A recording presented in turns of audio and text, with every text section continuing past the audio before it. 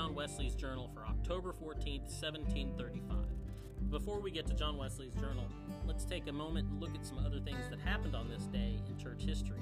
In 225, St. Callistus I died. He was martyred, and he was a former slave who became the patriarch of the church in Rome. He worked to prepare a cemetery for those who had died in persecutions, and because of that, he's remembered as the patron saint of cemetery workers. So, if you work at a cemetery, he's your patron saint. 1066 marks the Battle of Hastings on this day, and that's kind of a big deal for people in England.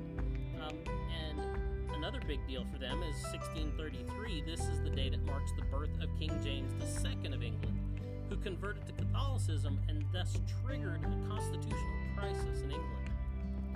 On this day, in 1656, the colony of Massachusetts enacted a law prohibiting Quakerism, or the harboring of Quakers, because, Quakers am dangerous. It's kind of interesting because about 10 years earlier, in 1644, William Penn was born, who was also a Quaker. He was a proponent, needless to say, of religious freedom, and he went on to found what now is the state of Pennsylvania. And he founded it as a place which welcomed people of all religious faiths. On this day in 1964, Martin Luther King Jr. became the youngest person to ever receive the Nobel Prize. He donated his $54,000 prize to the Civil Rights Movement.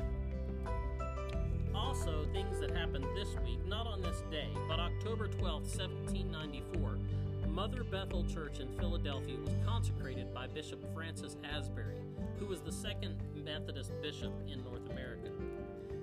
It was the first African-American church in Methodism, and the congregation was begun by Richard Allen when he and others had been forced into segregation in the church they attended by the white members of St. George's Methodist Episcopal Church.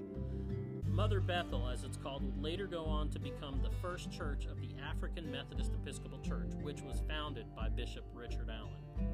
Today in Wesley's journal. For Tuesday, October 14, 1735, Mr. Wesley wrote, Mr. Benjamin Ingham of Queen's College, Oxford, Mr. Charles Delamont, son of a merchant in London who had offered himself some days before, my brother Charles Wesley, and myself took boat for Gravesend in order to embark for Georgia.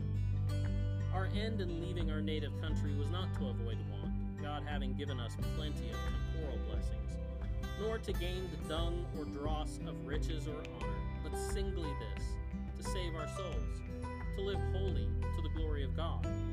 In the afternoon we found the Simmons off Gravesend and immediately went on board. Wednesday and Thursday we spent with one or two of our friends, partly on board and partly on shore, in exhorting one another to shake off every weight and run with patience the race set before us.